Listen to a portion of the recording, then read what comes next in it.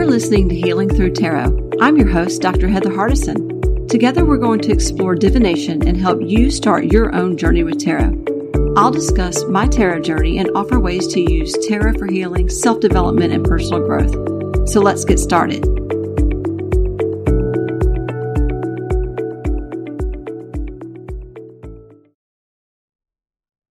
Hi, listeners. Welcome to episode 34 of Healing Through Tarot. I'm your host, Dr. Heather Hardison. In this episode, we are continuing our shadow work series. In the second installment of this mini-series, I will discuss triggers and wound healing, which are major aspects of shadow work. I will also share a few custom spreads I've created for our shadow work journey. And at the end of the episode, I'll review the Disney Villains Tarot deck that I think is a perfect deck for identifying triggers and wounds in shadow work.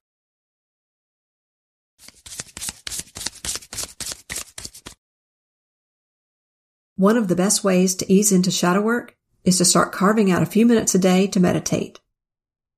We're able to access the subconscious mind easier when we're in a relaxed state. Set a timer for 5 to 10 minutes and see where your mind drifts off to. You don't have to work through anything. For the moment, just observe. Afterwards, you can journal about where your thoughts wandered. Notice if anything came up that felt confronting, upsetting, or troubling. Calmly observe without judgment. Those thoughts are here to teach you. View them as guides to lessons that you're ready to master now. The mind is a powerful tool. We have many layers of defense mechanisms. So if your mind allows these thoughts or memories to waft into your awareness, it's safe to say that you're ready to at least observe the thoughts. If it feels too confronting, just jot a note down about how it feels and allow yourself to return to it later when it feels safer. There's no need to rush through this process. Take cues from your body. We will all experience resistance to this process, so that's normal. I've noticed that a lot of my breakthroughs with shadow work have come when I'm falling asleep or waking up and lying in bed for the first few minutes of the day. I believe that's due to everything being turned off. There's nothing competing for my attention at those times. Building in quiet, meditative time helps with this process. Another way to start shadow work is a trigger log.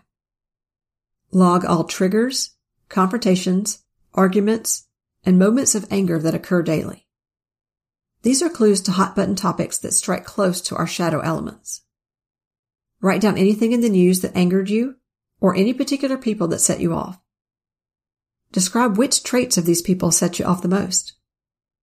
What types of conversations upset you and why? How do they make you feel? Remember, triggers are our teachers. What can you learn from your particular triggers? Take a good look at your relationship dynamics. What role do you usually play in relationships? You can look at romantic relationships as well as friendships or family interactions. In these relationships, are you the caregiver, the fixer, the black sheep, the passive friend, the aggressor, or the savior? If you have trouble with this exercise, look through an archetype deck or a list of archetypes online for ideas. I also like the archetype quiz that you can find on projectarchetypes.com. Common archetypes include the hero, the mother, the healer, the advocate, the trickster, the warrior, the rebel, and so on. You may find that you take on similar roles in all relationships, or you may notice that you shift roles based on the type of relationship. All of these clues help us to piece together past experiences that have shaped our current reality. If you're wanting to break unhealthy or dysfunctional cycles or habits, these clues help point us to the work we need to complete to change how we interact with the world. We have to be aware of what's driving our behaviors first before we can change them. For example, in my own shadow work, I've known for years that I needed to forgive those who wounded me early on in life. I never felt ready to put in the real work to do that until my pancreatitis, when I realized that I was paying the extreme price of failing health for holding on to rage for early childhood wounds. At that time, I was forced to take off 3 months of work in 2015 due to the pancreatitis. And it was in that downtime, when I couldn't distract myself with constant work, that I realized the reason that I hadn't felt ready to forgive and move on was because I wasn't ready to stop the blame game. And in order to heal, I would have to lay that down and stop that cycle. After realizing that, I finally stopped the cycle now that I had become aware of how destructive it was to my health. It was a rare moment of compassion I had for myself, which I fully believe only came about because of how sickly I was at the time. Some part of me was able to take pity on myself and open up a door to let some compassion flow in, because I knew the only way to build my health back up was to stop the war I had within. Now I live a life more aligned with my specific life path, and what brings me happiness every single day has no connection to the expectations or wants of others anymore. Through this work, I realized that the only acceptance I needed was my own. Self-compassion is one of the hardest things for us humans to give ourselves. We can offer it to others so easily, but it's a whole different matter entirely when we need to come for ourselves. So please keep that in mind as you undertake this shadow work journey. Be kind to yourself and show yourself compassion and self-care. And don't be afraid to hold yourself accountable for the healing that needs to happen from this work. That was the key to my breakthrough.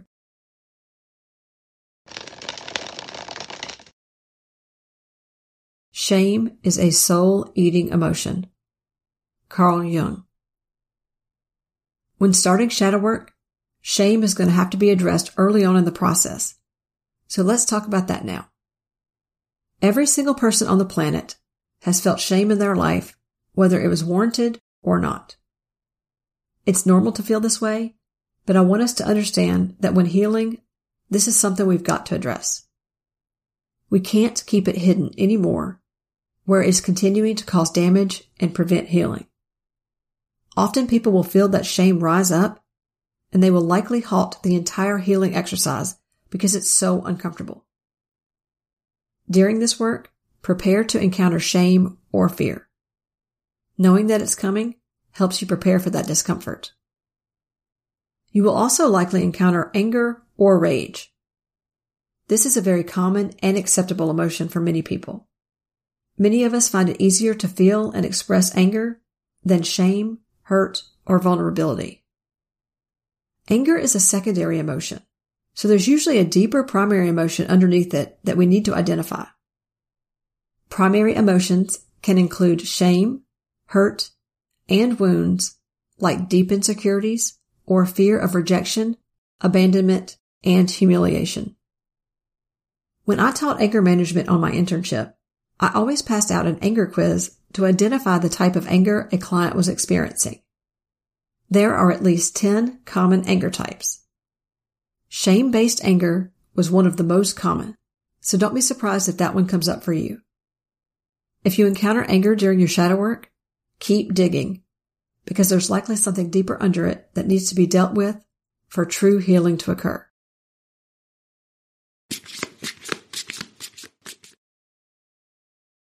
Let's explore triggers. This is a crucial step in shadow work. Everything that irritates us about others can lead us to an understanding of ourselves. Carl Jung. When we know why we are being triggered, we can make different choices. Being aware is key. Explore why you react the way you do, so you can learn to respond and not react in the heat of the moment. Let's look at the trigger cycle. Someone says something triggering to us. We then react defensively, often with a defense mechanism we learned as a child to protect ourselves. Then this reaction causes consequences for us, and we stay angry and defensive, but not consciously aware of why we react this way. This unconscious cycle repeats over and over again if we never explore why we were triggered in the first place. Take a good long look at the reactions you feel when triggered, and start to observe and even log your reactions when faced with a trigger. Those are huge clues that something needs to be explored.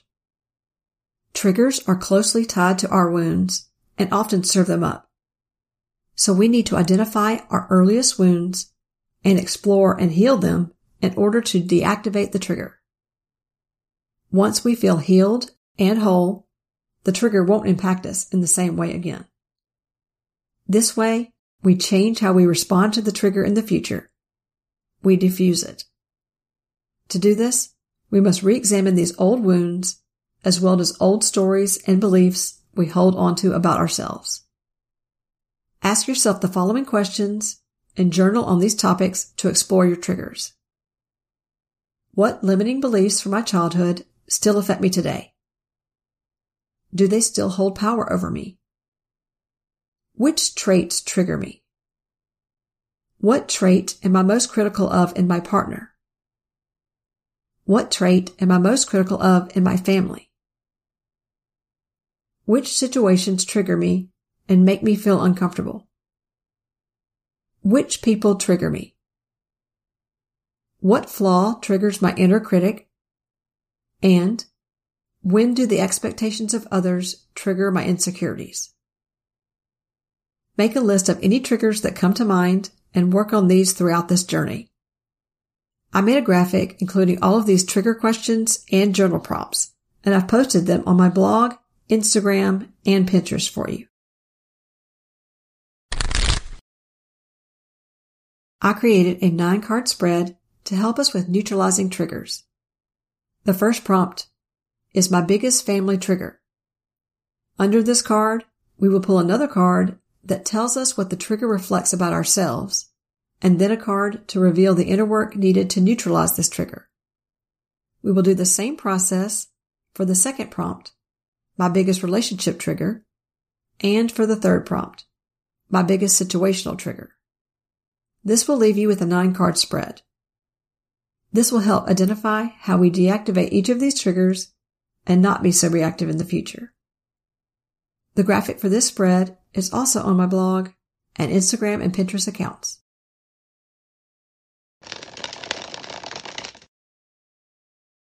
Whatever is rejected from the self appears in the world as an event. Carl Jung. We repress our shadow self because we don't want to face perceived shortcomings, negative traits, or traumatic and difficult memories from our past. Part of the shadow work process is to return to these moments in childhood when our shadow self was created. During that crucial part of our development, we learned of the expectations the world and our parents or caregivers had for us. This conditioning altered how we viewed ourselves and how we functioned throughout the rest of our lives. As children, we wanted to gain approval of our caregivers, so we shaped our behavior to their expectations, thinking this would bring us happiness and acceptance. Unfortunately for many of us, this meant cutting ourselves off from passions, dreams, and aspects of ourselves. Thus begins the shadow self that is repressed so that we don't have to face these aspects of ourselves that wouldn't fit into society's mold of what's acceptable. Looking at our wounds helps to connect the pieces of our missing selves that we've hidden away for long periods of time. For some of us, it could be decades before we reconnect with these repressed parts of ourselves. Shadow work entails moving these hidden shadow aspects into conscious awareness so we can live a more authentic life and improve our overall mental health. When we aren't conscious of our wounds, we act out of our shadow. I'm sure you've heard the saying, wounded people wound others. This is absolutely true. We have to look at our wounds and heal them to stop lashing out at others. This will help end the cycle. After a quick break, we will talk some more about triggers, and I will share another custom spread on triggers and my review of the Disney Villains Tarot.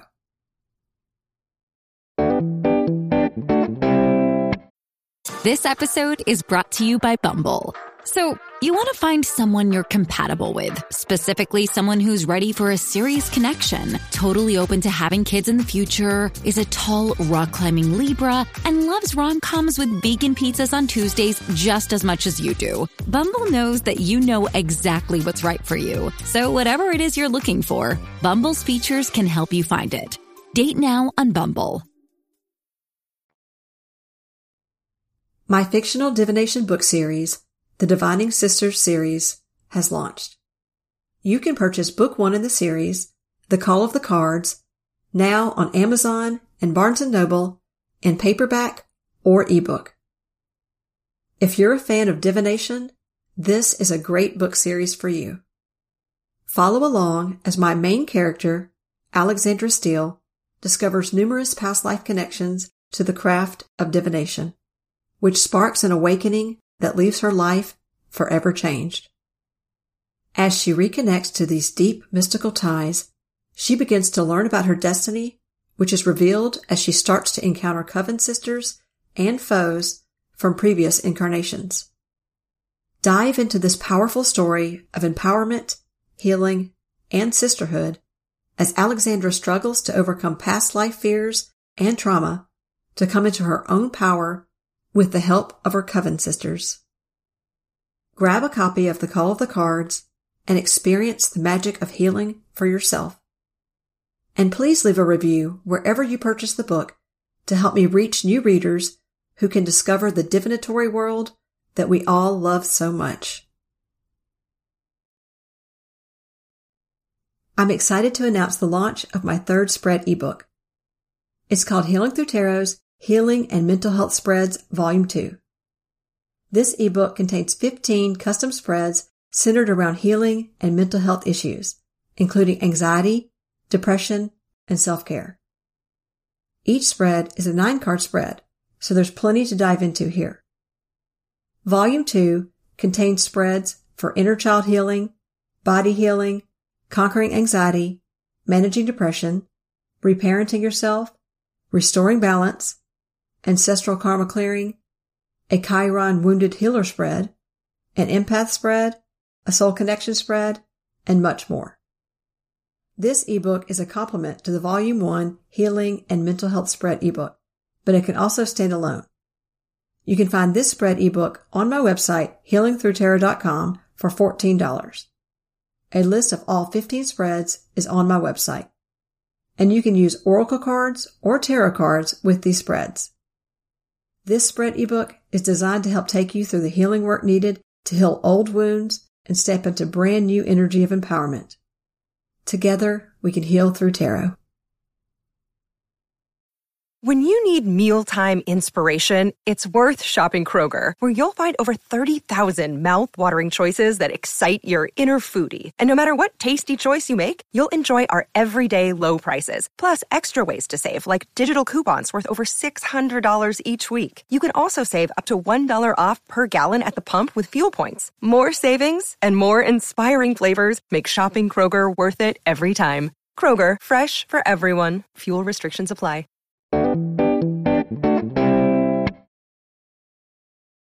When identifying triggers, there are some telltale signs that point you in the direction of shadow work. The following are some common clues to the type of shadow work needed. Family drama and frequent family arguments.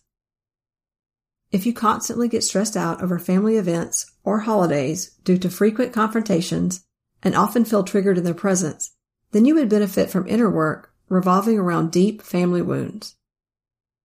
You may need to work on balancing your root chakra if you uncover any old family wounds connected to your shadow. Deflection. Notice when you deflect, change the subject, or avoid conversations about your behavior, because those are clues that you're avoiding an honest look at certain shadow aspects of yourself. There could be great shame around things you've done, choices you've made, or thoughts you've had in the past. If you explode in anger when these things are brought up, that is a sign that shame is present. Shame is uncomfortable, so we deflect onto others to avoid feeling that shame, fear, humiliation, or the intense pain of old wounds. Imposter syndrome. Do you feel like a fraud? Or do you feel unworthy? This is often at the root of our insecurities and low self-esteem, which could then fuel self-hatred. Low self-worth is related to the solar plexus chakra, so you need to work on balancing this chakra. Listen to episode 18 of Healing Through Tarot to learn how to balance each chakra if you find that you have some chakra work to do related to your shadow work. Self-criticism. Where do you harshly judge yourself? Examine your inner critic. This is so crucial. When we delve into the shadow, people often find self-hatred, self-disgust, as well as self-sabotage and self-abuse lurking under the surface. All of this is related to our inner critic that barks demands at us, demeans us through constant negative self-talk, and paralyzes us through fear and doubt.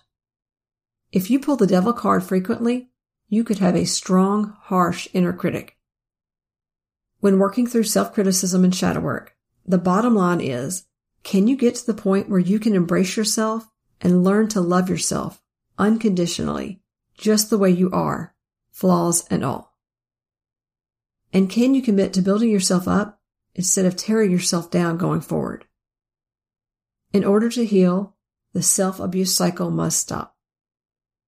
Can you offer yourself some compassion? Please be gentle and kind with yourself through this process and show yourself some compassion. Follow the blame. Who are you blaming in your life? We often project our fears, doubts, and insecurities onto others. This is what we call projection. Make a list of those you often blame for things that go wrong in your life, or those you blame for blocking your success. Are you really upset with yourself over perceived shortcomings, or the lack of accountability for your actions? This is a major clue. And also look at victimhood. Do you blame the world or someone else in your life for something that has happened to you? Have you given up your power? Explore all of these questions to see what pain you need to face in order to heal. Guilt. What do you feel guilty over? Guilt keeps us hiding from ourselves. Is there something you deeply want forgiveness for? And if so, can you forgive yourself and release the blocks that this causes you? Trail of fears. Wherever your fears lie, you need to camp out and do a lot of digging. This is where you will discover deep wounds and hurts. Fear often protects us from getting hurt again. If we don't take chances and we stay at home in our comfort zone, we don't risk getting injured again, right? Our fears would keep us locked away, secluded from the world for the rest of time if possible. The only way to solve this issue is to dig it up and process it. If you pull the following tarot cards often, you may have a lot of fear that's stopping your progress. Nine of Swords, the Devil, the Moon, or the reversed Fool card. We often hide behind masks as well. What disguises are you wearing daily? Who are you pretending to be? Through this work, you have to determine if you can shed the disguise and face your true inner self. That's the biggest fear we all have. And remember, have compassion for yourself as you tackle each of the areas above. If you're having trouble finding compassion for yourself, the key is to connect with your inner child. It helps break down the defenses we've built up for decades. When we do this, we're able to see our inner core, our vulnerabilities, our self before all of the wounds and pain, our soul's true expression, our heart. We then realize that we don't deserve all of the self-abuse, and we can finally start to work on building ourselves up and not tearing ourselves down. Drop down into that inner child whenever you encounter intense self-criticism. It's hard to yell at our younger selves. Also, I'll add this little tip here. When you're working with healing wounds, the issue of forgiveness will probably pop up.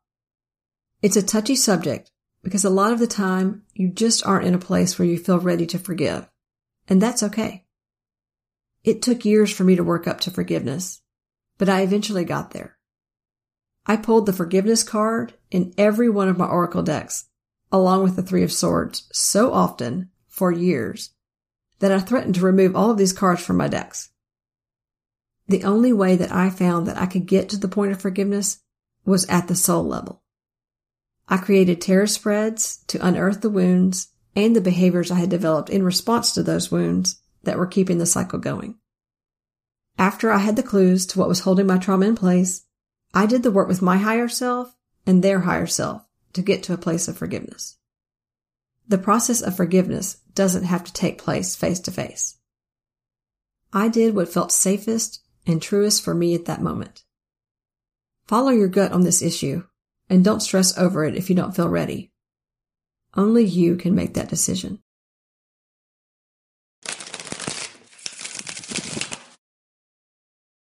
I will now share with you the 7-card trigger spread I created to help us identify triggers and learn the lessons they're here to teach us.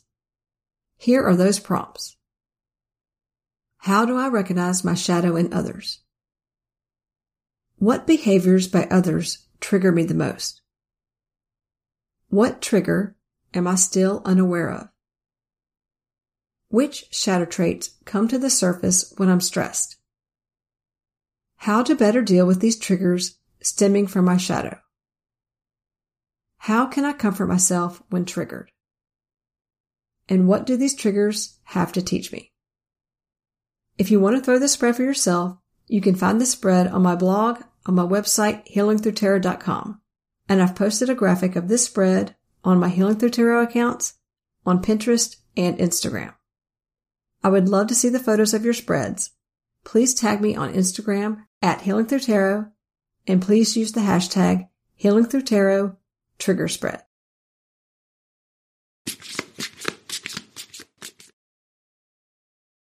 Inside Editions sent over the new Disney Villains Tarot deck for me to review. Just like all the Inside Editions decks, this one is absolutely gorgeous.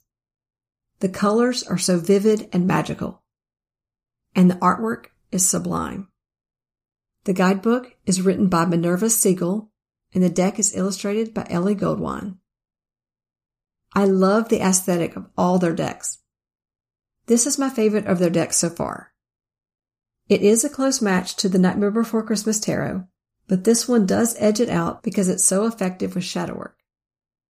I knew the moment that I opened it that this deck would be exclusive for shadow work in my tarot practice.